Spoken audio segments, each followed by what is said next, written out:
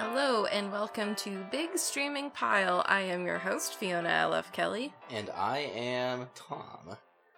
Tom is back. I'm back. No longer our streak of random guests that we have. Oh, I guess you were on the last one, the Halloween special. Yeah, I was on that one, yeah. Yeah. So, but you're back alone. Yeah, so alone. And to make up for that, I made Tom watch 3 movies instead of just one. This episode is super fun. We are doing a Mary-Kate and Ashley special.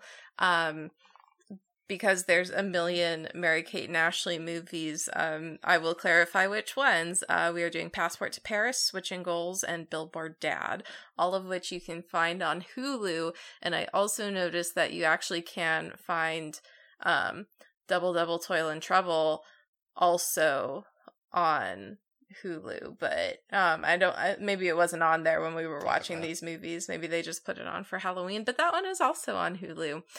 I'm gonna bet that you were not a Mary-Kate and Ashley fan growing up. That's a fair bet. But I was. I really liked Mary-Kate and Ashley growing up. I remembered I wanted to be a part of the Mary-Kate and Ashley Fun Club, but my parents, I think, didn't want to pay the dues. But I know. But I think we still got the occasional, magazine. I think there was, stuff that you could get in stores that you didn't have to be, a member, but you could still, buy it in stores or whatever. It was the books. That's what it was. I had several of the books. I think you can even get them in the Full House novelizations. There would be a card that you could tear out of the back of the book to join the Mary-Kate and Ashley Fun Club, which is a play on fan club, if that wasn't just extremely obvious. I got there. But yeah, so I was a Mary-Kate and Ashley stan growing up, which was fun to revisit these videos because I remember that Billboard Dad was my favorite growing up, and I don't think it was my favorite of the ones we watched for this episode. I would agree. Yeah. See, if we really wanted to dig deep into the Mary-Kate and Ashley lore, though, I would make you watch You're Invited to Mary-Kate and Ashley's, which was something like a 7-part series of So this is why I always sing pizza. I want P-I-Z-Z-A. I don't know if you've ever heard me sing that when I have Probably. pizza. Yeah, that's from You're Invited to Mary-Kate and Ashley's, which is basically they played themselves, but it was staged sleepover movies. And it often had accompanying albums because they would make songs about things that were happening in the movies. I don't know.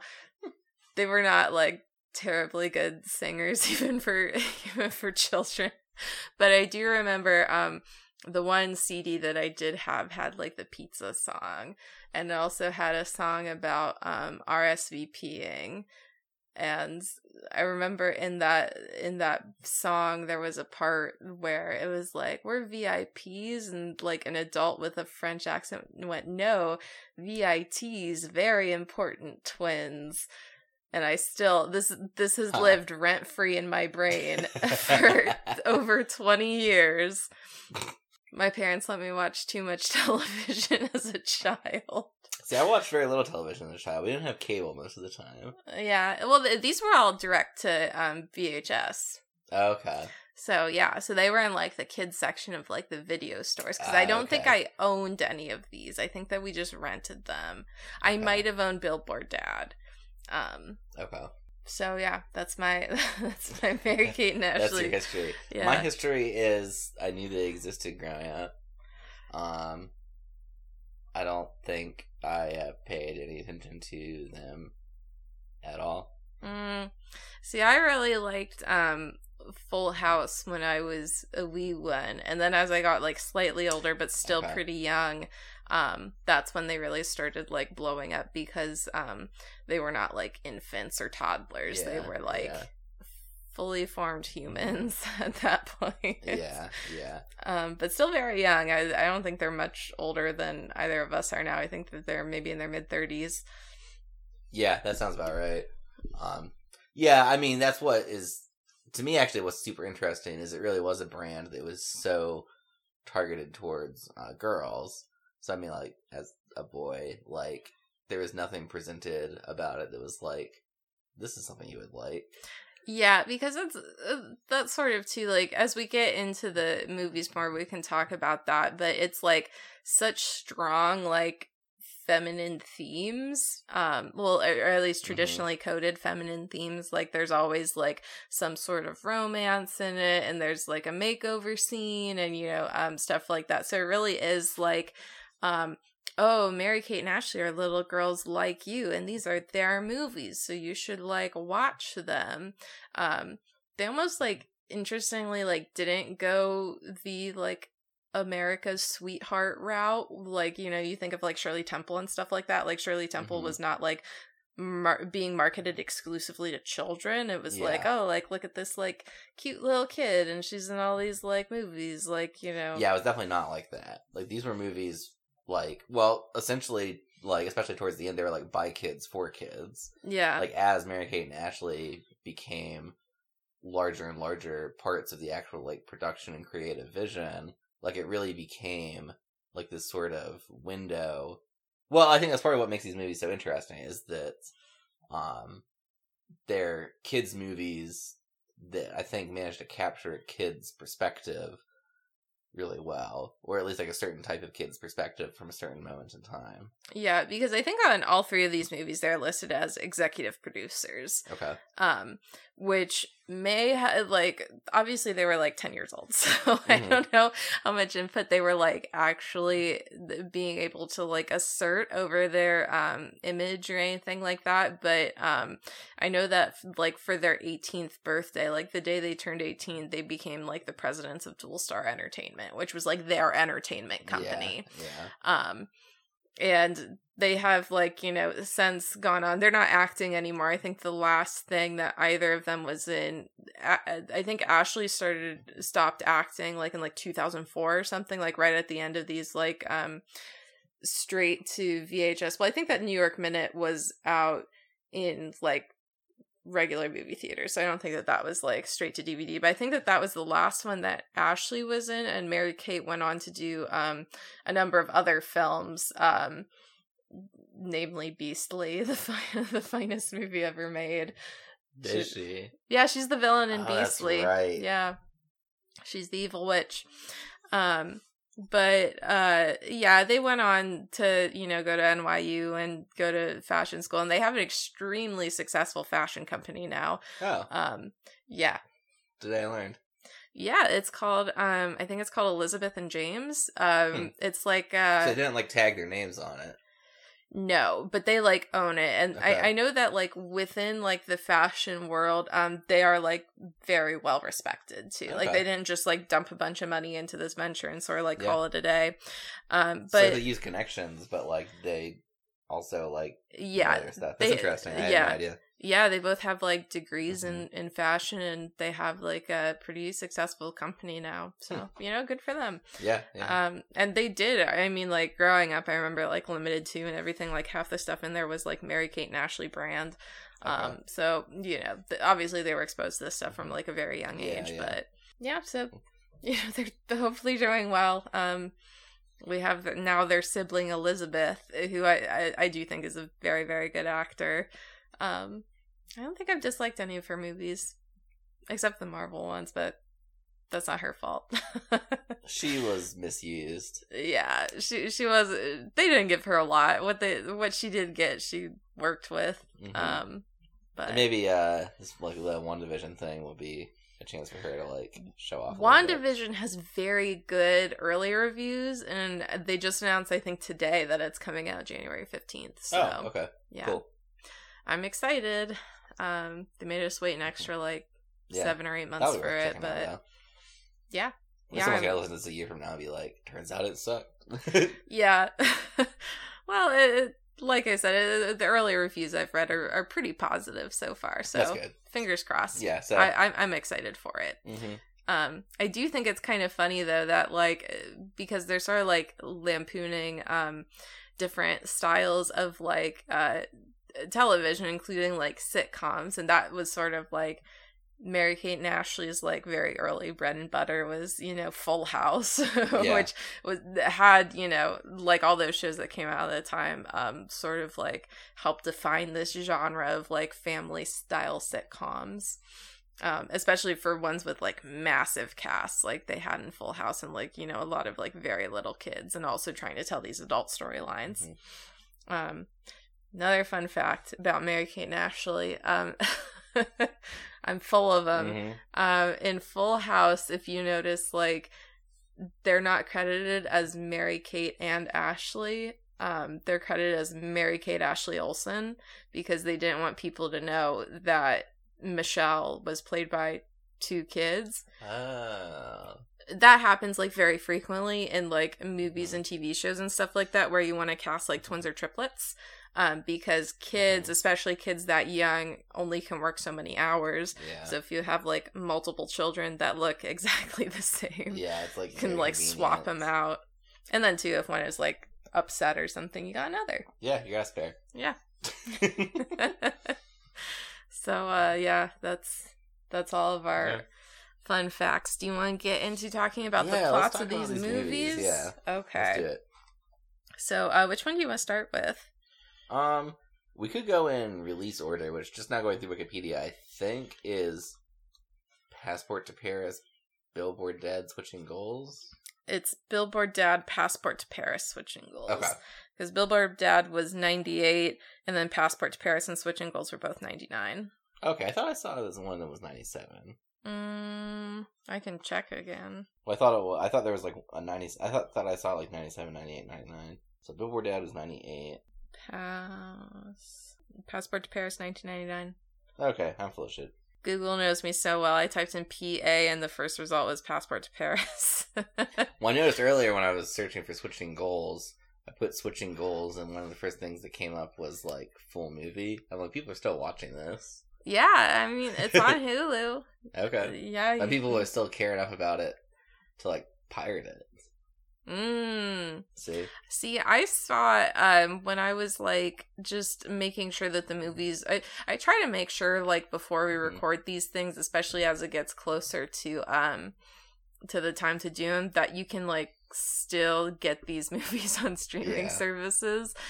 So I typed in like Mary-Kate and Ashley Hulu. And, I mean, there were, like, multiple articles about people being really excited to see these movies again. So I think that they were, like... people like these movies. Yeah, people like these movies. Mary-Kate and Ashley was, like, you know, important to... Mary-Kate and Ashley, the brand, was important to people growing up. But do you want to start with Billboard Dad? Yeah, let's go for it. Okay. Let me pull up the Wikipedia page. It's been a while since we watched these movies. It's been a hot minute. We thought we were going to give ourselves so much time to record, and of course we waited until the day before. Yep. Go team. So this one is set in LA, which not all of them are. So they are LA gals in this one. So as per usual, so Mary-Kate and Ashley, often Ashley is playing like a girly girl and Mary-Kate is playing a tomboy. That's sort of like part of their brand, is that they're like, you know, opposites or whatever. And in this one they're playing Emily, Tyler, and Tess. So Ashley is playing Emily and Mary-Kate is playing Tess. And Emily in this one is a surfer girl, and Tess is a member of the high diving team, because we always have to have like a subplot about a competition, I guess. Yeah. So within this sort of like 90s California context, which of those codes is girly girl? Is it the high diving is like girly, and surfing is like tomboy? I think that the high diving is supposed to be the tomboy one because it's like a competition, and okay. But this one is a little bit less distinct than it is in like Switching Goals. Yeah, I think it's not as much tomboy girly girl, more like competitive and laid back. Yeah, or like prep versus like hippie surfer person. Well, like I don't know, like what? I don't think that's an archetype. I guess surfer girl. Yeah, I think it's supposed to be like laid back versus like competitive in this one. Okay. But Emily does also in the movie sort of like code as the more like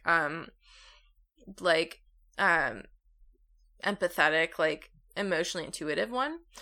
So I think that's sort of like the girly girl replacement, because she's the one that like better picks up on the romance subplots, especially in regards to like her sister. So their father is a widower. Max is his name, and he is also a sculptor who has an evil assistant, Nigel. Nigel is evil and just wants to steal his money. So Max is trying to go out on various dates at the encouraging of his daughters to get back out there. Because his wife and their mother passed away. It was very sad. Yeah. And they go to get ice cream, and he like has a meltdown or something, doesn't he? Oh, yeah. That was a scene. Yeah, I forgot about that. They went to like the ice cream place that they always love, because he's been like depressed. Yeah, and that's like the sort of setup for this whole movie is that dad is sad because mom died a couple years ago, and he's just never been himself, and everyone's like, you gotta move on, dude. Like, everyone else is, like, doing better, but he's still just sad all the time. Yeah. So the first couple attempts at dating sort of, like, end in failure. So Tess and Emily get this idea that they're going to take out an advertisement on a billboard. And by take out an advertisement, I mean they, like, sneak out in the middle of the night and put up an advertisement. Yeah, they don't like pay for it. They just they just literally like guerrilla marketing sort of. Yeah. Yeah, it was just like an unused billboard, and they just were like, "Here's my hot dad." Well, they don't say that because then they would have gotten caught. But they're like, "Here's this guy, like, you know, call him, whatever." And he gets your dilf here. So then it like cuts to Brooke. I'm looking at the Wikipedia summary and I'm getting confused about these characters. So Brooke is like this like career driven woman, and she's like, oh, that's like super yikes to take out a billboard dating ad, which like agreed. Yeah. But her friend Debbie is like pretty into it, and Debbie like calls him and goes to go on a date, but like on the date, she brings Brooke along in case like this guy is like a weirdo and she needs an out or whatever. But then Max and Brooke like end up meeting and like sort of hitting it off, not knowing that, you know, each other is like who they are. Yeah. And well, I think what happens is that Max thinks that Brooke is the woman he's supposed to meet here. Oh, is that it? Yeah, I think that's what's going on. Okay. So but so then they like figure it out. Debbie is extremely cool about this and is like, you guys hit it off, like go ahead, whatever. She's like honestly the quiet hero of this movie. For just like being on this like weird date, you bring your friend as backup, and your friend ends up like with the guy you're supposed to date, and you're just like, that's cool. Yeah, go Debbie. Yeah, we all need a Debbie in our lives. We do all need a Debbie in our lives. That's the honest truth. But then there is a conflict because Brooke has a son named Ryan, who is like a bad boy, like he's a jerk, whatever.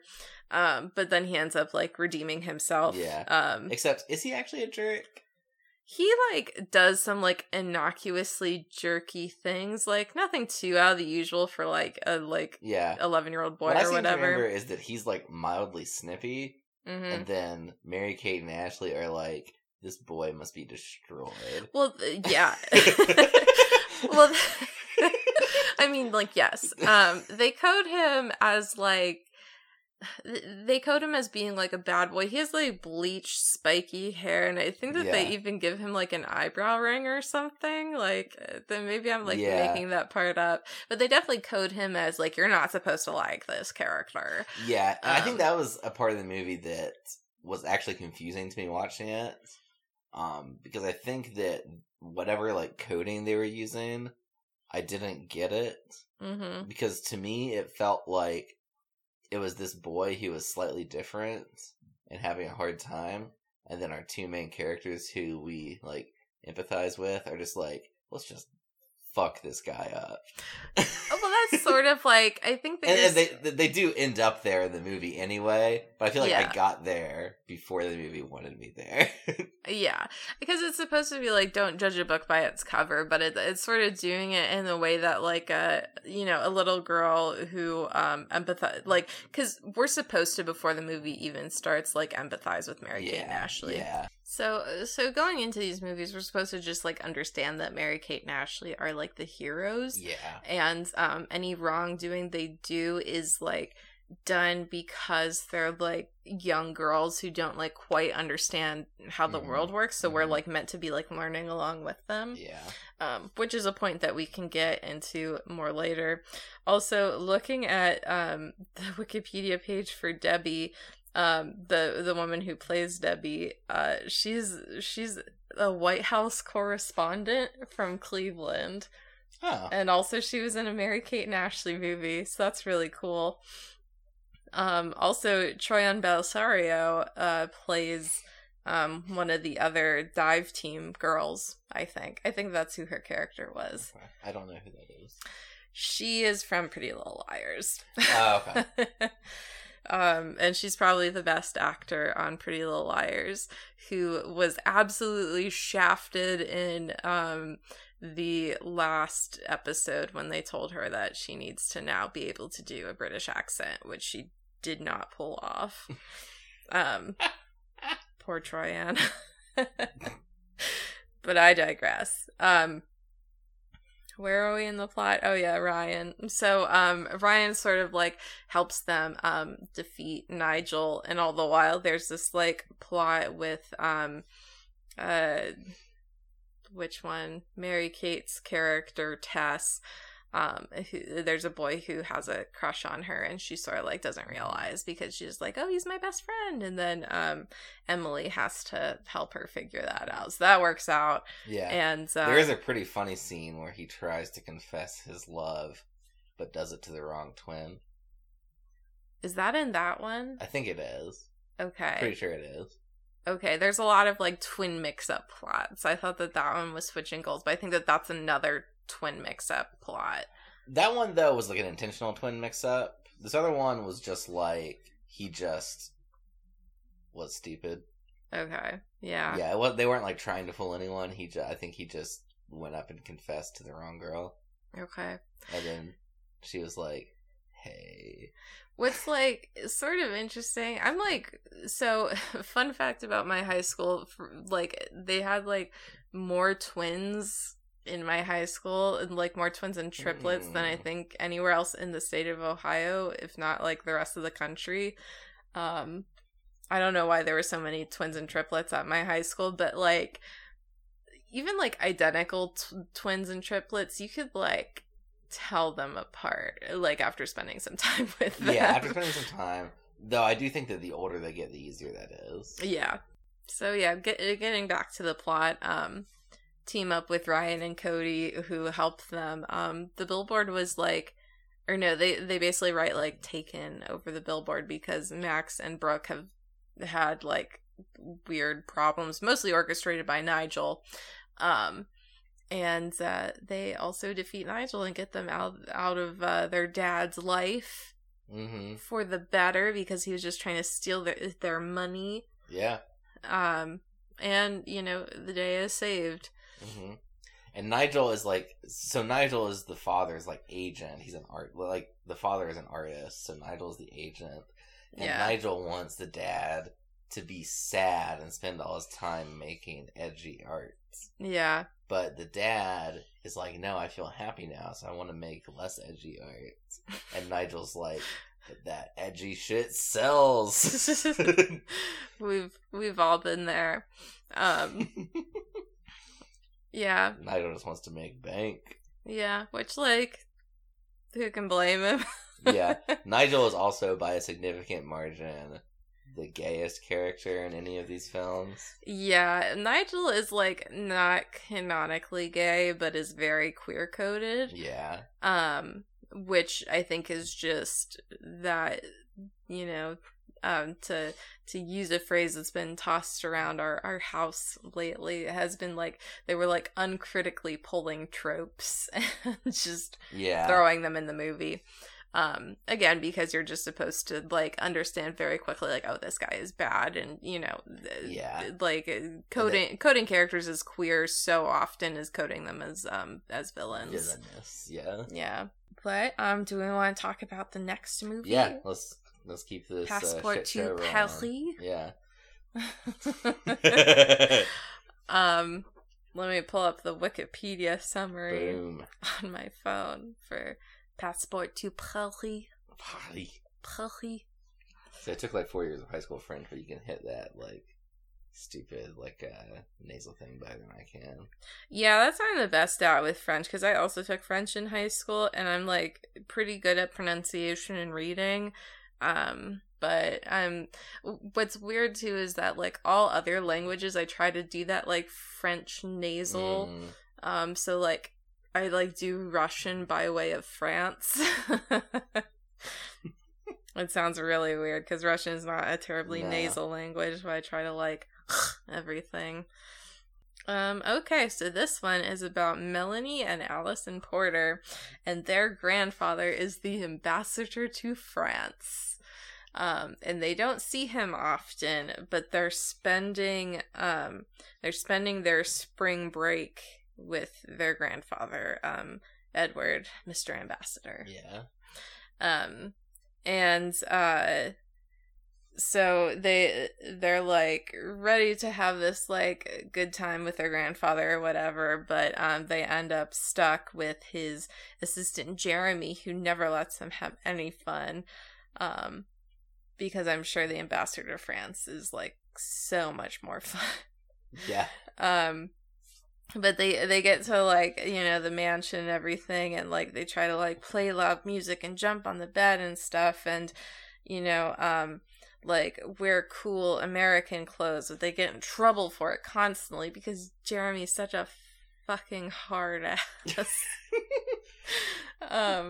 But during all this, they manage to, on one of their day trips, sneak away from Jeremy and befriend Brigitte, who is a French, like a really famous like French fashion model, who shows them like the real like cool Paris and stuff like that.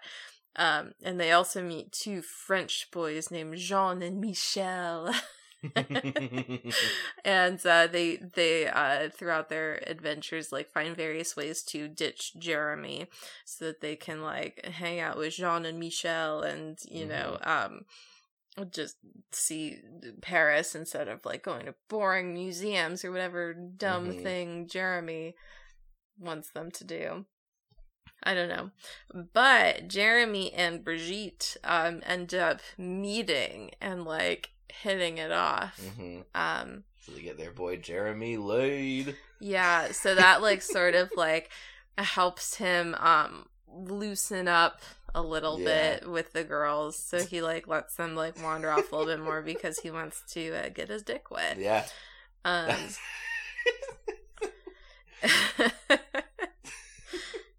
And so they're doing stuff too, like trying to get the chef to like eat McDonald's, and the chef's like, I have never eaten McDonald's. Yeah, that was the funniest subplot of this movie, was this like hilariously absurdly French chef. Like, don't we literally see him like every time he's like walking through the house, he like literally has like a bag of baguettes. Yeah, he has like these around. Yeah, like they have the like comically long baguettes. Yeah, he's just carrying around, and it's so funny. And he's got like the whole like the exact like mustache and hat and stuff. Yeah, just like imagine French chef, that is what this guy looks like. Like, if you were, like, making, like, the cartooniest cartoon, this is, like, this man. And then they have a subplot where they force this man to eat hamburgers and he likes them. Yeah, like French fries and hamburgers, which he says he's never had. Yeah. Which I sort of don't believe. But, you know, this man has... He's grown up solely on Michelin restaurants. Yeah. But, yeah, so they sort of, like, woo the staff with their charming American ways. Yeah. Fun fact, one spring break growing up, my family and I went to Ireland. And if you've ever been to Ireland, like, the food is not, like, super different, but it's, like, different enough that for me and my sister, who were pretty young at the time, it got sort of unpleasant at times. So my parents took us to McDonald's a lot and were, I think, pretty frustrated by that.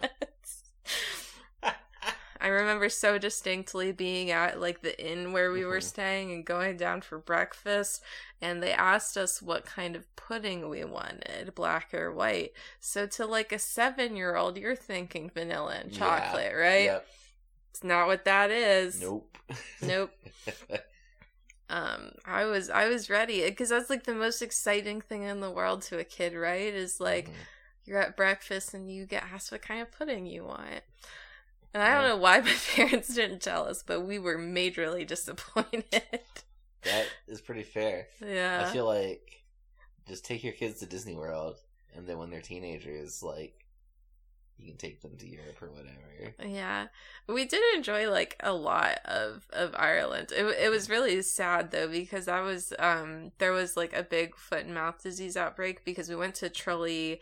We didn't go to, like, Dublin or Limerick. We went to Tralee because they have a big festival at the time we were going to. And it was canceled that year because of the foot and mouth outbreak.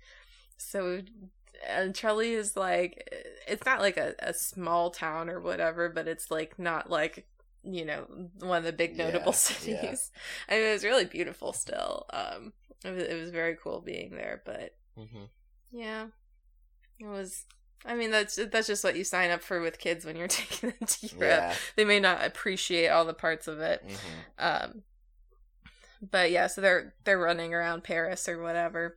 And their grandfather is, like, sort of unawares because he's trying to work on, like, a clean drinking water bill or something. Yeah. He's trying to get, like, you know, the French president to, like, agree to clean up the sewers. I don't know. Which doesn't really even make that much sense, because he's, like, an ambassador, not, like... Yeah, I think that they just, like... I think that they just, like, needed something that, like, you couldn't, like, disagree with, and I think that, like, foreign policy is a little bit above, like... Like, it's not gonna be about, like, you know, like, the ambassador convincing, like, France to, you know, go to war with Iraq or something. That would have aged even worse. Especially because a big part of the plot is that Mary-Kate and Ashley convinced the French president with their charming American ways to agree to this. Yeah. We bombings. But how they do this is they basically, like, at dinner have, like, the just, like, tap water served, which is, like, really, like, gross looking and stuff like that, and being like, with our grandpa's plan, we could have clean drinking water. Cool. Yay. Day saved. They did it. They They get to make out with hot French boys. They do. But that also shows Grandpa that, you know, his granddaughters are not just, like, annoying kids, but important domestic policymakers, I guess. I don't know. They changed how the whole, like, ambassador mansion operates in just their, like, 2 weeks of being there. And they also got Jeremy laid. Which was the most important part. That was, like, Jeremy's subplot too, is that he was like he had been an assistant for forever, and he was, like, always, you know, a pretty good assistant, but he, like, had bigger ideas and he could be, like, doing more, but he just needed to, like, loosen up, and once he loosened up, that's how he, like, got places. Yeah. Which is, it's like, I do remember a specific scene from this movie where it's like late at night and like the girls are in trouble and like Jeremy's in trouble, but like Brigitte is there and just like clearly you can just like the way they're dressed and the way they're standing, like they were in the middle or just finished having sex. Yeah, they were like hiding out and like by like the gatehouse, like where you pull in your cars, and they like were like running out. She's like still putting a sweater on, and I'm like, they were okay. boning. They were definitely boning. Which like good for Jeremy, honestly. But like it was pretty funny to see that in this movie. Yeah, and I'm not 100% sure if that was intended, but it is 100% how I understood it. Yeah. I think that, like... But it wasn't, like, played as a gag. No. It was just presented, like, totally as is. Yeah, it was, like, presented this way, and just, like, I can literally only draw the conclusion that they were banging. But it also ends with, because Jeremy is taking a bigger role in the ambassador's office, that now Grandpa has time freed up to go back to the United States more and visit his grandchildren. So yay! And Mary-Kate and Ashley get to go to that strange They get dance. to go to the French dance that they like randomly decided they were like really desperate to go to. Well, because the hot French boys invited them. Yeah, and like the hot French boys are going to be playing there. And they were going to show them the real Paris. Yeah. The real Paris. Yeah. And then they make out at the dance. Yep. All's well that ends well. Exciting movie. I think that one was actually my favorite one. I would agree. I think that was the best of these three movies. And I think it's so much, too, that the guy who played Jeremy just fucking sold it. Yeah. I also think that just this movie benefited from they clearly were, like, in Paris. Yeah. So it's just, like, they are filming, like, pretty banal scenes in, like, very cool locations. And they clearly had a lot of fun, like, scouting cool locations to shoot in. Right. So that also made this movie, like, more watchable, at least for me, than the other two. Yeah. And, like, I do love movies where, like, you have a cast who, like, even though, like, they have to know that this movie is, like, ridiculous and, like, no one put any sort of effort into it, and the cast just all, like, super commits and does the best job they can. And that was, like, this movie. Like, I love movies That's like something that. I would actually say is true about all three of these, is that you feel like everyone involved is, like, really committed to making this movie. Right. Like, people aren't phoning it in. Yeah. These movies, for better or worse. yeah, really. So let's talk about the last movie, Switching Goals. What's weird is that if you would have, like, told me to put these in order, I would have assumed that this was, like, the first one they made. Yeah. Because, like, they seem a little bit younger in it. Like, it's, like, a little bit less refined. This is the one I think that was, like, phoned in the most. Yeah. Yeah, I would agree with that. Though it still had, like, a lot going. Yeah. So this one is about 13-year-old identical twin sisters Sam and Emma Stanton, who are opposites growing up in Evansville. It's the first line of the Wikipedia plot summary. Boom. So Sam is like a soccer player, and she's like super good, but she's a tomboy, and boys don't like tomboys, and she wants a boyfriend.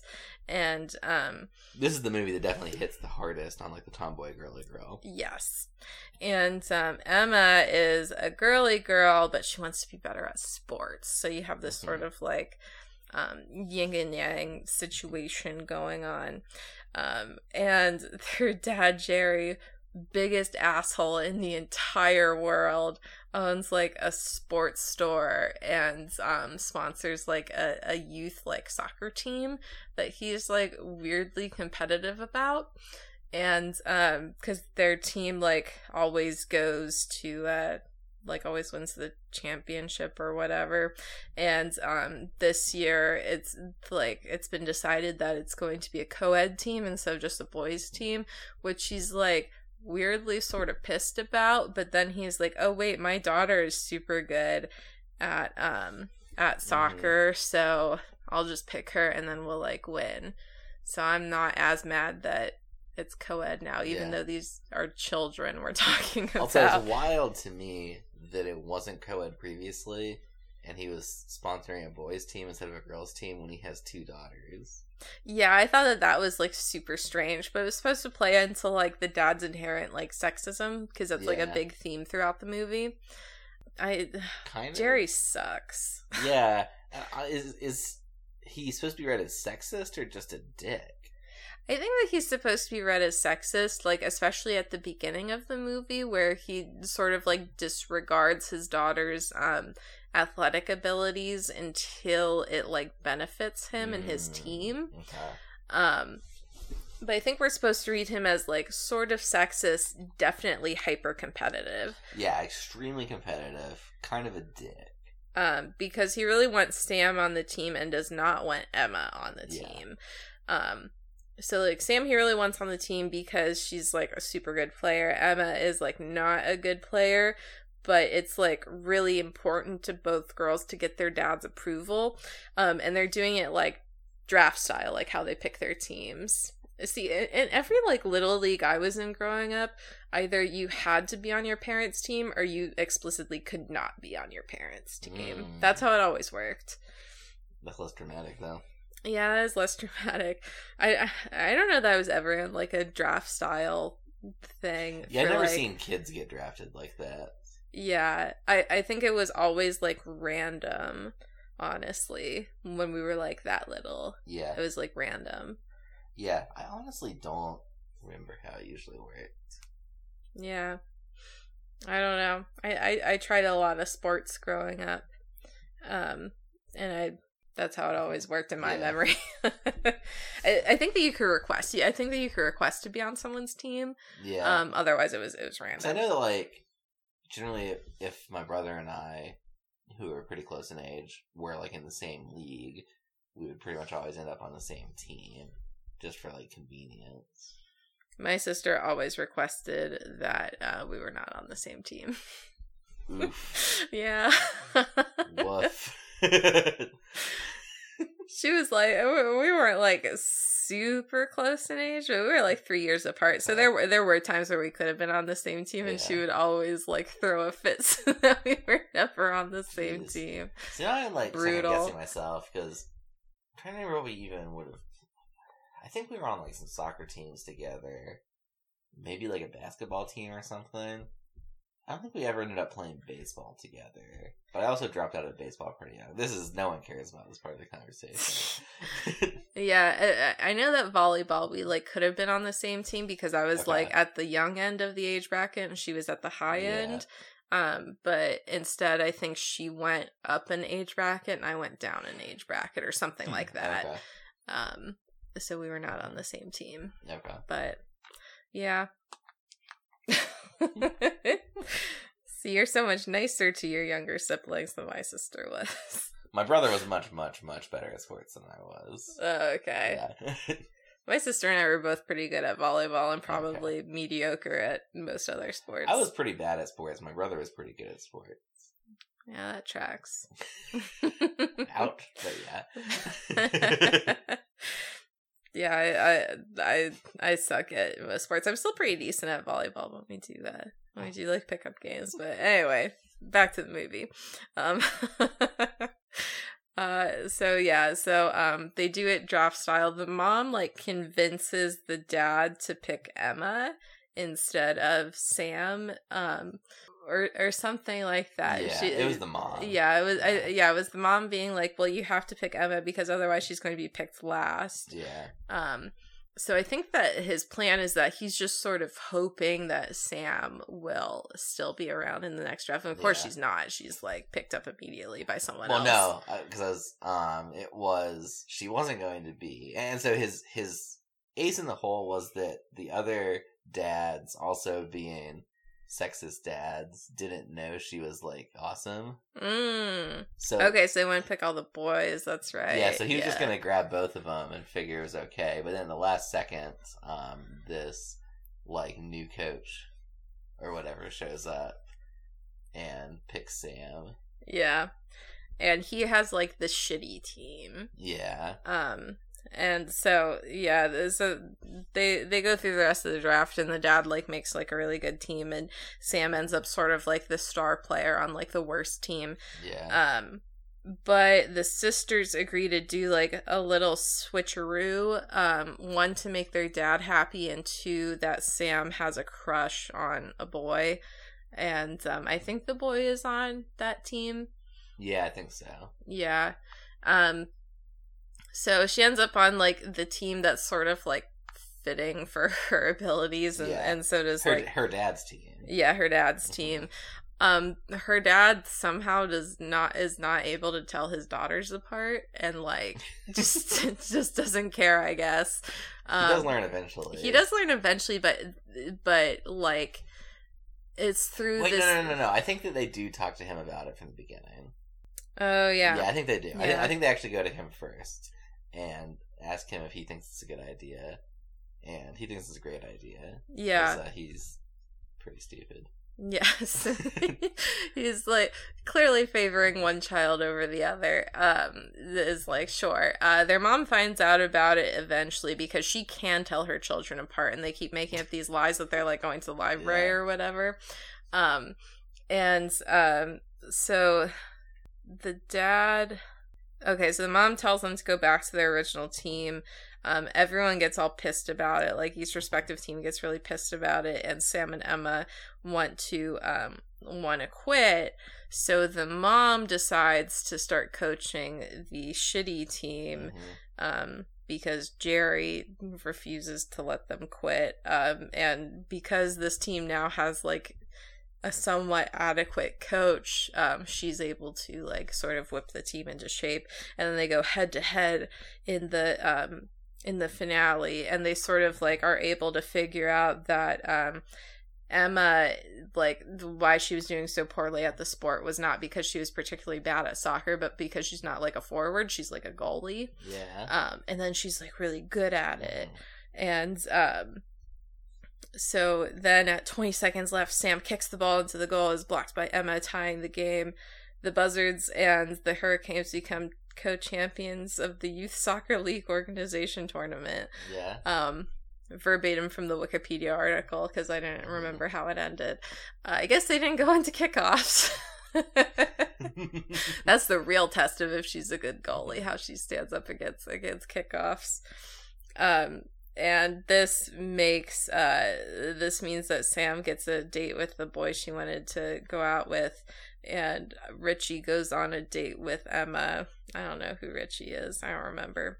And Jerry learns to treat his daughters equally, and that winning isn't everything, because he double won. So that means that he knows that winning isn't everything. Yeah. So yeah, those are the three movies. Mm-hmm. They all sort of follow the same structure. So fun. Mm-hmm. And filled with tangents about, soccer and stuff. This movie seemed to barely understand how soccer worked, which was delightful. Which was fine, yeah. Yeah, I thought it was really funny. It makes a better movie. Yeah, I think so. Because if it, understood soccer at all. Because what it seems like is, the person writing this, went to, one youth soccer league practice and was like, well, got it all. Yeah. I figured I know how this works. I figured out soccer. Yeah. And because I didn't say this at the beginning, Passport to Paris was directed by Alan Meter and written by Elizabeth Kruger and Craig Shapiro. Switching Goals was directed by David Steinberg and written by David Kukoff and Matt Rushkow. And Billboard Dad was directed again by Alan Meter and written by Maria Jacques Metton. I don't know if her name is supposed to be said French or not, but fun fact, she was the producer of Mad Men, and wrote the first 5 episodes or something. Okay. Fun fact about that. So let's talk about the movies. Yeah. I'll kind of kick it off. I want to talk about the way that Mary-Kate and Ashley sort of built kind of a cinematic universe but held together by continuity in, like, theme and cast rather than canonical continuity. So I think that's really interesting. Because you're sort of supposed to go into this, like, understanding the Mary-Kate and Ashley, like, canon. I think that these movies, like, I don't think it's that they don't work, because they're so simple that, like, anyone can, like, follow them, but I think that, like, what would make people endeared to them is, like, being attached to Mary-Kate and Ashley as, like, public figures. Yeah. Especially, like, as children, like, you know, even in children's movies, you would, like, flesh out characters more than this and have, like, tighter plots than this, and you also wouldn't make, like, 17 direct-to-VHS movies. Yeah. Because you're supposed to go in, like, understanding Mary-Kate and Ashley and, like, what they're about, which is that they're, like, meant to represent this, like, sort of universal, like, young American girl experience. And, in doing that, they use a lot of things as sort of like shorthands, like you know, there's one who's usually a girly girl and one who's usually a tomboy, and like playing on this sort of like, we didn't get into it a lot in the plots, but this sort of like understanding of like a twin experience, and like, oh, you're always being mixed up, and there's sort of this constant conflict of like showing that you're different because you look alike. Yeah, I think these movies actually benefit from that. In the same way, and this is where, like, kind of I wanted to make an interesting comparison, because something that I think that Marvel movies benefit from is because of all their continuity, they can just, like, get right into the movie without having to do all the setup, and it means there's, like, more movie per movie sometimes. Yeah. Now, you can complain that what they do with that can be, like, formulaic or whatever, but, like, especially more recent Marvel movies, stuff like Black Panther can just kind of, like, just go. Yeah, because, like, you're supposed to understand... Well, Black Panther did actually mix this up a little bit, because, like, when Klaue shows up in, like, Black Panther, you're like, that dude's gonna die. Like, he's not gonna be around, because that's just, like, how they set up their movies now. And they don't need to, like, super, you know, we get this, like, very basic backstory, and because, like, it's sort of expected that, like, if you really care that much, you'll, like, go to his, like, Wikipedia page to, like, read who he was in the comics, but he's really just there as a cameo. And that lets them get away with, like, not giving him much of a backstory and just letting him do, like, generic bad guy things until he's, like, defeated. But then, you know, that specific movie is not the greatest example of that, because then it ends up being Michael B. Jordan's character, who is, like, the sort of, like... true bad guy. Yeah, the true bad guy / not an anti-hero, because he's not really a hero, but, like, you know, definitely, like, a morally gray type of character. Yeah. And that's what makes that movie, like, good and interesting. Yeah. And I think that in the same way that Marvel movies kind of sometimes benefit from the ability just to jump right into it, I feel like these Mary-Kate and Ashley movies sort of do too, because they don't have to spend, like, the first, like, act or whatever, or like getting you familiar with, like, the specifics. They can kind of count on you basically knowing what this movie is, and just kind of get right into, like, the quote-unquote, like, good part, like what people, you know, have paid their, like, $3 to Blockbuster for. Yeah, and I mean, even, like, the bad stuff that happens in the movie, you sort of, like, go in with the understanding that, like, you can rally against it because you know that it'll be defeated. Like, you know, you know at the beginning of the movie that there's no way that Nigel gets away with, like, any of this, and you can, like, hate him, and the only thing that they present to you is stuff to hate. Yeah.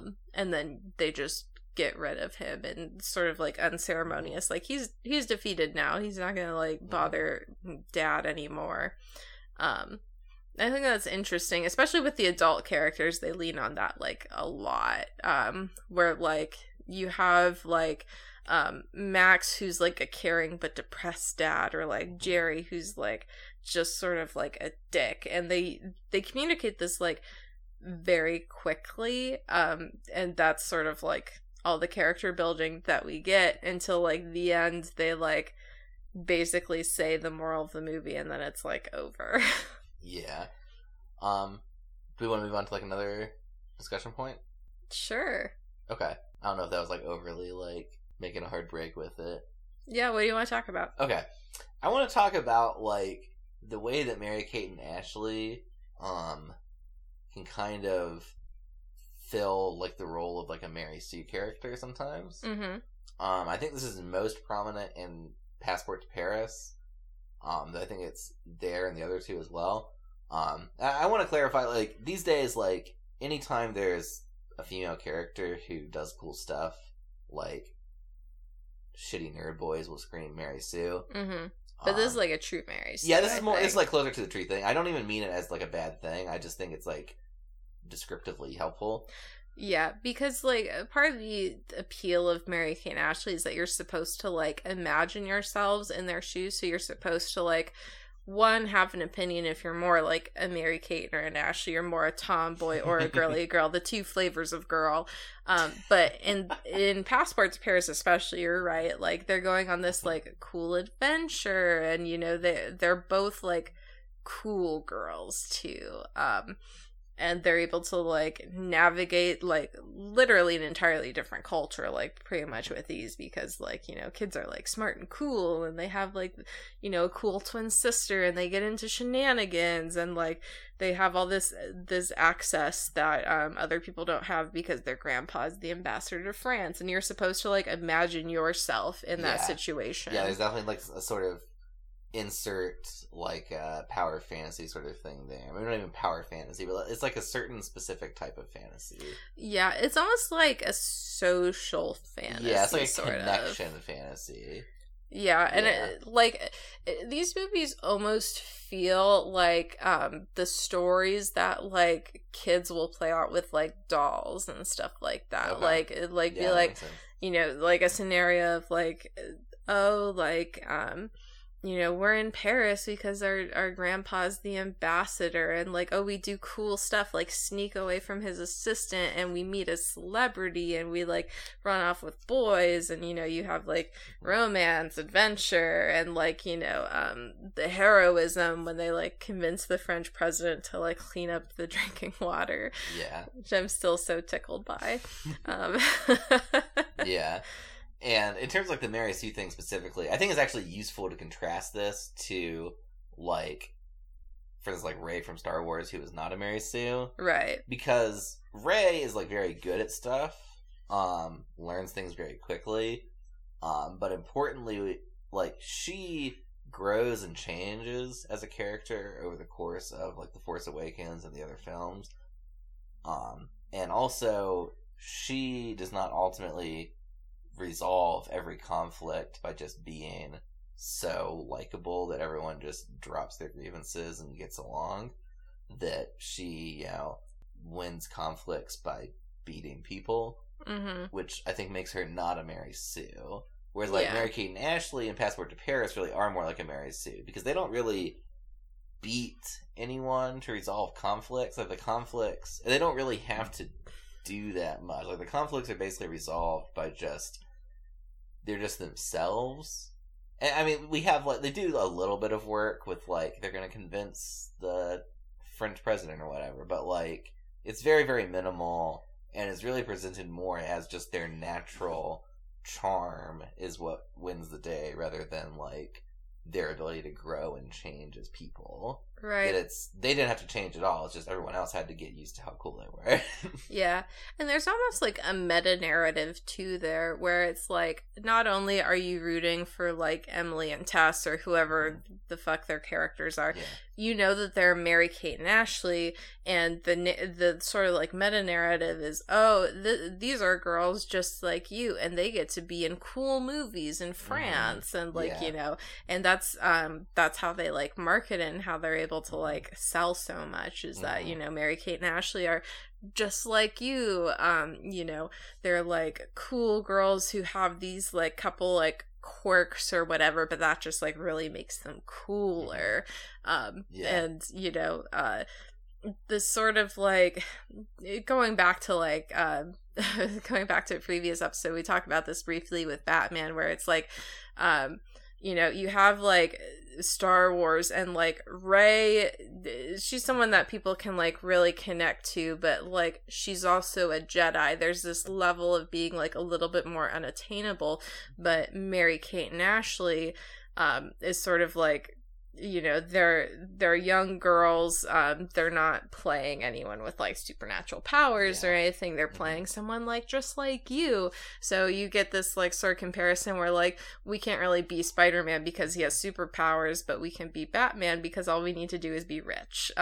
Yeah, which that was actually something else that I was struck by with these movies, is how firmly rooted they are in the real world. Yeah. That none of these movies, and my expectation is that none of the whole Mary-Kate and Ashley canon, you can correct me if I'm wrong on this, but I don't think there's any, like, supernatural or, like, speculative elements to any of it. Certainly in these movies. Not that I recall. I mean, like I said, the ones that I really liked were, like, You're Invited to Mary-Kate and Ashley, which are sleepover movies. Like, it's literally, like, you know, them and their friends at a sleepover at their house, and they're, like, singing and making pizza, and they, like, sneak out. So that's, like, as adventurous as we get in these movies, is just sort of, like, this, the real world, but almost in, like, a dream-like state where, like, kids have like, the ability to, like a little bit more freedom than... Yeah, like, a little bit more adventure, a little bit more freedom. Everything is, like, they're, like, a little bit cooler and less awkward than, like, a kid would be. Yeah.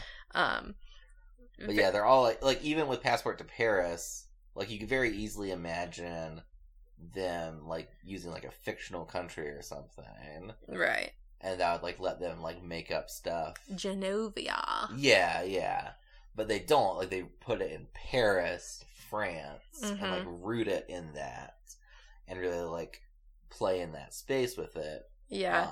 Because, I mean, Paris, France especially has such, like, iconic, like, you know, there's, like, the Eiffel Tower and, like, the, you know, Arc de Triomphe, or I'm saying it wrong. Arc de Triomphe, yeah. Arc de Triomphe, yeah. And, you know, these elements, and, like, literally they have a scene in the movie where they're, like, driving around Paris. There's someone with a camera in the front seat, and Mary-Kate and Ashley are pointing out the window, like, there's the Eiffel Tower. Yeah. Like, which is, like, I think, like, a good way to communicate that they're literally just, you know, that had to be, like, an easy day shooting, too. They're just sitting there. But yeah, I definitely see those aspects of it. And that's like how they convinced they convinced everyone to like buy so hard into like these little girls as commodity. I mean, you even look at like their fan club, it was the fun club, because you weren't like a fan, you were having fun with them. They're just like you, they're your friends. It's almost like it's like parasocial. Yeah, it's very parasocial. It's almost like pre-YouTuber like authenticity. Yeah, it really is. Because you imagine that today they would just be YouTubers. Yeah. If they wanted to pursue this. Yeah, and they could have, you know, this, especially because these were all direct-to-video. They weren't, like, releasing big-budget films, except for, like, New York Minute. It was really just, like, you know, today this would be a YouTube channel and a Patreon. Like... Yeah. And, you know, a slew of merchandise. Oh, yeah. It would be like the Jake Paul thing, right? Yeah. Where it's, like... You know, every like couple minutes in their videos, they'd be like advertising something. Yeah. Which to these movies' credit, they did not like seem like they were plugging merch. No, they weren't plugging merch. They certainly plugged merch like elsewhere. Sure. Like you couldn't get away from Mary-Kate and Ashley stuff. I'm sure it was around, but they like managed to surprisingly keep it clear of the movies. Yeah. Which, so their company, Dual Star Entertainment, I don't think was the only production company. I think that the You're Invited movies did that more. I haven't seen these movies in 20 some odd years. That would make sense if they were, like, literally just Mary-Kate and Ashley as themselves. Yeah. It would make it very easy to plug merch. Yeah. And I think I obviously we didn't have, like, you know, the beginning trailers here. I think at the beginning of all these movies on the VHS tapes, they had like 4 or 5 trailers about like the Fun Club and the other movies, and like, you know, they have stuff at Limited too.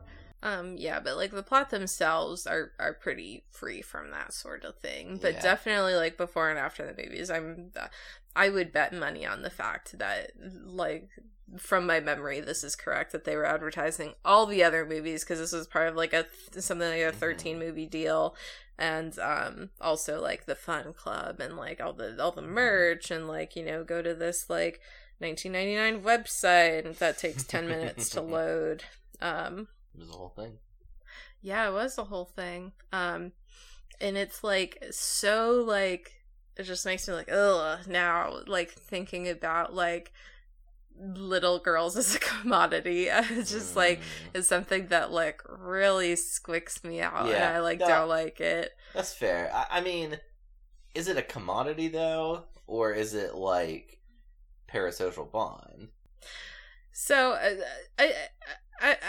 I'm thinking of it more, like, the adults in the room being like, oh, here's these, like, 2 little girls, we're going to make their lives making 1 million movies, and like, you know, they're gonna be like world famous celebrities and stuff like that, which is just something that just like, I don't know, like now I sort of like feel for kids, like, like I want them to have like normal lives. Yeah, that's fair.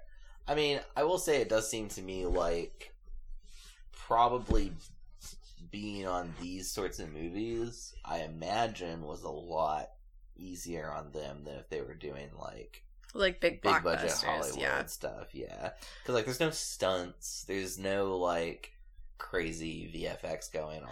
Yeah, like, but they're still making their whole being like a business. Like your identity from you know, the time that they were literally like infants, like a couple months old, is like is a business. It's, you know, they're being paid to like be children and grow up in front of a camera, and in that sense, like they go from being sort of like everyone's daughters to like then marketing themselves to their peers and like being like, oh, like we're just like you, except they're not like at all. This is like this is something that like an adult person crafted for them, and like as they've gotten older, I'm sure that they, you know, had more and more input on that, or at least I would hope so. But yeah, like I definitely don't knock the parasocial relationship, or like the idea that like it's not a bad thing for like kids to see themselves represented, but I'm almost like, you know, I want kids to have the chance to be kids too. Yeah, which I think is fair. Yeah. Like, I don't know, I just think about stuff, like, I remember when they were, like, asked to host Saturday Night Live, it was, like, the same night as, like, their high school prom, and they, like, went to host Saturday Night Live and, like, missed their prom, which is just, like, man, like, from such a young age, like, you have, I missed my prom. I didn't even get to host Saturday Night Live, so... I did not miss my prom. I did leave early, though. Okay. I had zero interest in going. Yeah, and, like, I don't know, you know, these women. I don't know how they, like, actually felt about that. But that always struck me as this sort of, like, unfortunate thing where, like, you know, you missed your prom because you presumably didn't want to go, whereas they missed their prom because they had these, like, careers that they needed to think about. Which, like, for kids, you know, you would hope that they wouldn't be put in that sort of position, that they would miss these milestones that they may have wanted to, you know, have to further their careers. And, you know, now they're not in the public eye at all, like, really by choice, so hopefully they have, like, a nice work-life balance. Yeah, one would hope. Yeah. I don't know, it's just that sort of thing where I'm just like, I like kind of wish that this wasn't, like, marketed as hard, that, you know, it wasn't, like, their days were filled with like business and stuff like that, and you know, you always read like unfortunate things about like kids in Hollywood and stuff like that, and hopefully, you know that like affected them. But yeah, and of course there are like, especially in California, like child labor laws and stuff that everyone has to adhere to, so it's not like they were like missing out on everything. Like presumably they still like went to school and stuff. I'm sure they had an interesting childhood. Yeah, they certainly had a unique childhood. Yeah. And then having your identity too being like so tied to like it's not even like Mary-Kate Olsen, it's Mary-Kate and Ashley. Like you're such a like a unit. Mm-hmm. Yeah, it's hard. I have not done any research at all to know what they've had to say about it. So part of me is reluctant to try and like speak for them on it. Yeah, and the answer is I think that they like don't talk about it. Which like fair, like, you know, I think that that's probably the correct thing to do in most cases is to not like give interviews about like your personal life or anything. But yeah, it is interesting just to looking back as an adult, like that's sort of like the stuff I think about, which is why I bring it up. Just the whole idea of it feels off now as an adult. Yeah. Whereas like a kid, you don't like think about stuff like that. You think about like you want to be that. Yeah, you want to be that. You want to be like a movie star or whatever. Them. You want to be like famous like them. And then as you grow up, you sort of like realize what that means and what that entails. Not to say that there aren't like lots of adults who would still like gladly trade places. Oh, yeah.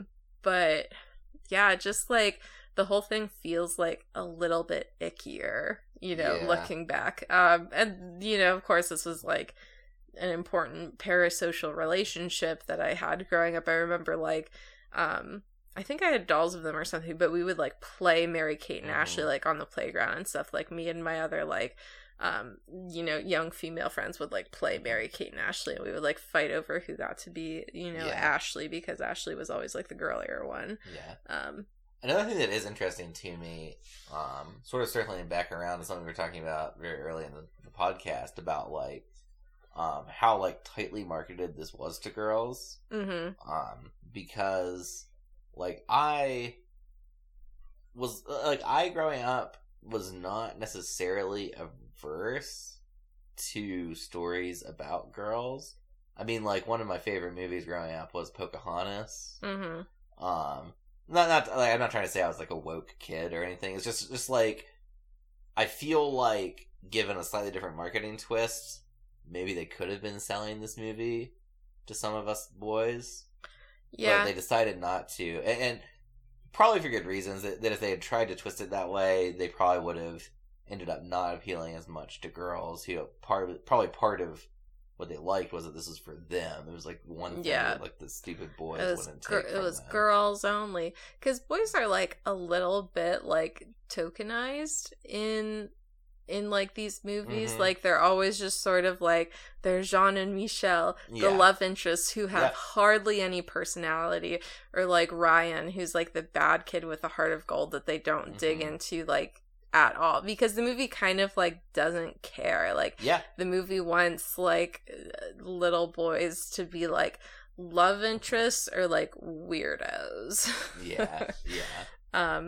Which is an interesting twist, because like so often, especially in like ensemble movies with like a lot of kids, you have like 14 different flavors of boy, and then like the girl who's either like the girly sister or like the girl who like is a tomboy and like wants to fit in with the guys. Yeah, but this really was like, it really was aimed at girls. Yeah. And gave them something that, I mean, it treated boys in it the way that girls are treated in, like, most movies. Yeah, and it didn't even really let you, like, well, it did in some cases, like, you know, they left all the characters just blank enough that you could sort of, like, fill in with your own personal experience, like, oh, like, you know, Jean is like also like this as you're writing your little headcanons, playing with your dolls or whatever.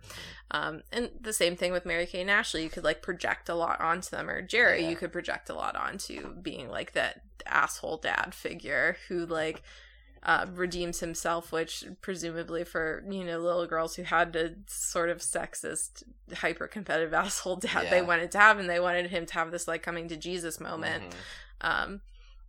just like part of the social fantasy. Yeah, and you see that so much with like basically all of the adult relationships in all of these movies. They're like told from the perspective of a child, like how like a child would understand a relationship like that. So the conflicts are like extremely basic and easily solved, with just some like ingenuity and pushing the right buttons from the kids. We all just need two twin girls to solve all of our problems for us, because kids can do stuff too. Adults make it like too hard. I think that's also interesting. That was a plot in like every single movie, is like sort of this like childhood misunderstanding of like more complicated like social problems, especially like why grandpa can't just be like, clean up the water, you dick. Because in those movies, that would be the solution, is that you would just do that and it would work. Whereas, like, in reality, there's many reasons why people don't just do that. And that's sort of like a part of growing up, is you figure out, like, why that is. Yeah. I feel like we are running out of steam a little bit on discussing these deep films. Yeah, I think so, too. Are there any big points you wanted to hit before we sort of wrap her up here? I think that was mostly it. That's all I have in my notes. Do you have any final pressing thoughts, Thomas? I sure don't. Would you recommend these movies? You know what? If you like look up the synopsis to these movies or listen to us talk about them and they sound like you might like them, you probably will. Yeah. Like, they're well-made movies. They're constructed pretty reasonably, I think. They're not, like, really deep. But, I don't know, like, if you want a movie about twins, you know, kind of... Getting into mischief, going on low-stakes adventures and kissing boys, then you'll probably like these movies. Yeah. Like, if you haven't seen these movies in, like, 21 years or whatever, get a glass of wine, watch them again. Yeah, I mean, I'd never seen them. I didn't think they were bad. They were, like, perfectly watchable. I mean, I don't know if they're super relatable to me. Yeah. But I thought they were, like, fun enough to watch. I would, like, show them to a kid now. I think that there's, like... for sure. Yeah, if I had, no problem like... showing this to a kid now. Yeah. Even though there's, like, this whole, like, lack of technology, and the movies, like, clearly age themselves in some ways, I think that, like... the stories and the characters and stuff are still pretty relatable to kids now. Yeah. I think kids care about that stuff less than you might think. Yeah, I think so too. The 90s were just like such a good era for kids movies, like the 80s and 90s. A lot of good kids movies coming out. Yeah. I don't know what the kids movies now are like. Well, we get like this. YouTube is eating it. Yeah, because we get, like, the super high-quality, like, Pixar movies or, like, YouTube. Yeah, well, I mean, economically speaking, like, the issue is that, like, the movie rental business has just, like, fallen off a cliff. Yeah. Which is, I think, what really sustained this type of filmmaking. Right, because unless you were rich, you couldn't buy all, like, 17 movies. Yeah, you're not going to actually own all these movies, but... if you're making these movies, you'll get to sell lots of copies to, like, little corner blockbusters and stuff all over the country and do just fine. And you get to sell them merch. And, like, that's what these movies are kind of really oriented around, is they're, like, there's enough there to be worth spending a few bucks on a rental. Mm-hmm. But still, like, inexpensive to make and everything. I think that today it's harder... because the bar for streaming services feels to me like it's really been raised a lot. Mm-hmm. Like, you can't just, like Netflix isn't just, like, slapping low-budget stuff out there. Like, if anything, like, Netflix is making some of the higher production level content that comes out these days. Yeah. I think the closest equivalent is, like, YouTube, but that is such a different type of platform and such a different medium that it's hard to even properly compare. Though in terms of, like, how kids consume media, I do think that it's pivoted from, like, renting movies from the local Blockbuster to, like, pop up in YouTube and watch whatever's on. Yeah, because, like, even, like, the closest comparison, which I think would be, like, Stranger Things, they're doing more like the Shirley Temple thing, I think, where it's just like, look at these kids. Yeah, it's like, aimed at adults. Yeah, it's like aimed at adults. Kids like can watch it and like see that like, oh, these are like my peers. That's super cool. But also like part of the appeal of Stranger Things is that like adults are going to be watching it and have like nostalgia for the time, and also being like, these are my children now. Yeah, which a lot of people, you know, buy into, and I think that Stranger Things is a really good show, especially towards the beginning. So yeah, it's short of like YouTube. I would agree. I don't think that we have like a Mary-Kate and Ashley equivalent, and I don't know what children are on YouTube because I don't watch children on YouTube. Yeah, fair. But yeah, my guess is that is like the closest. Yeah. Equivalent, and also just like the market has been eaten there, right? It might be that as because we're still in the very early day. Because I mean, like the '90s represented essentially a sort of like late period of like the home video era, right? Like it was like very well developed. The markets had really settled down, and like everyone kind of knew what was going on. Whereas right now we're kind of in the like. I feel like the beginning of middle period of this kind of like streaming era. Yeah, especially now with like with movie theaters not really open. Some are, but you know, you sort of like are testing releasing these major blockbusters like just on streaming and like seeing how they do, and you know, we might see a change in how movie theaters and everything work as a result. Yeah. So yeah, we'll see how that goes. Support your local movie theaters. Buy gift cards and stuff. Don't go and watch a movie because that's not worth it. No, it's not worth it. But definitely buy gift cards, especially if they're an independent theater like we have here in Cleveland. Or go to the drive-in. Drive-ins are fun. We've been a couple times. But anyway, I think that's sort of the end of our movie discussion. To put a like end on it,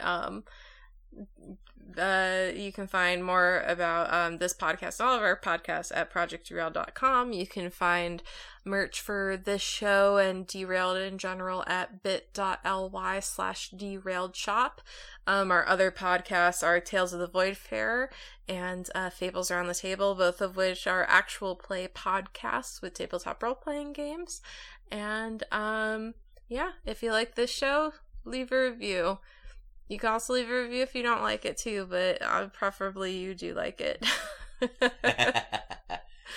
Don't love it. No one's gonna dislike this show. Who could?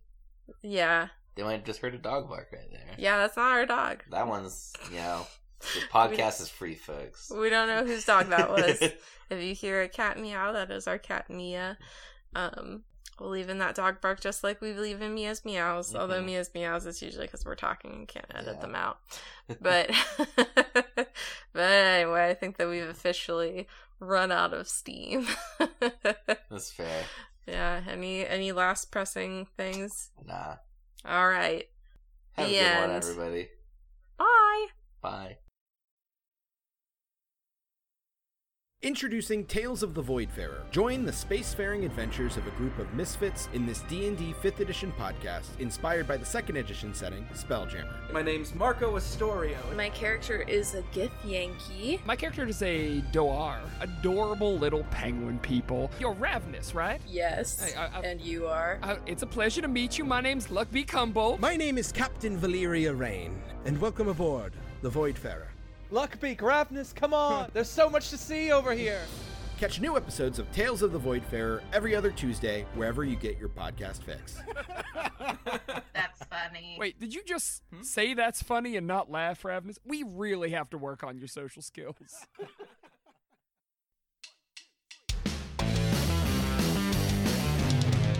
ProjectDerailed.com